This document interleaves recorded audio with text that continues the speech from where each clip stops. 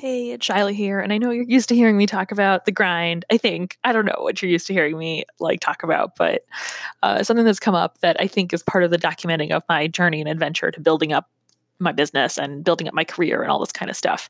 There's a lot of highs, and I've definitely been really excited about all the things that I'm building, and it's been really crazy to see the progress and to get new clients and all this stuff. But the other thing that's happening is that part of why I wanted to build this business the way that I wanted to is to build it around the skills that I like and the things that I want to spend my time on. I hate admin work. I don't want to do administrative tasks. It stresses me out, which is why I've partially automated my stuff.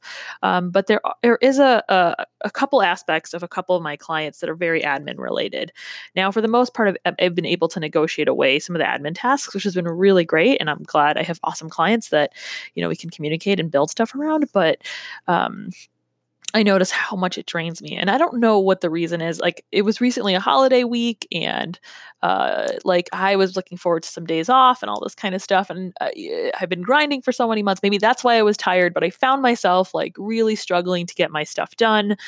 And I think part of what weighed me down and what slowed down the rest of my day is doing tasks that didn't really utilize my brain in the way that I wanted to. There were sort of admin related tasks that slowed me down and weighed me down. And kind of, I think they made my brain run out of its capacity a lot sooner than I would have liked.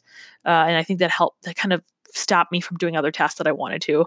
Luckily for me, phone calls were the rest of my day, so I didn't feel like I totally wasted any of my time. But it's a real thing, is doing the tasks that really play to my strengths, and trying to see if I should say no to certain tasks, even if they are profitable, that do hurt my head and make me do things I don't want to.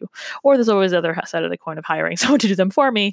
But I don't know. We'll see. But that's something that's been a challenge this week, and I thought I'd share it with you. See you soon. Bye.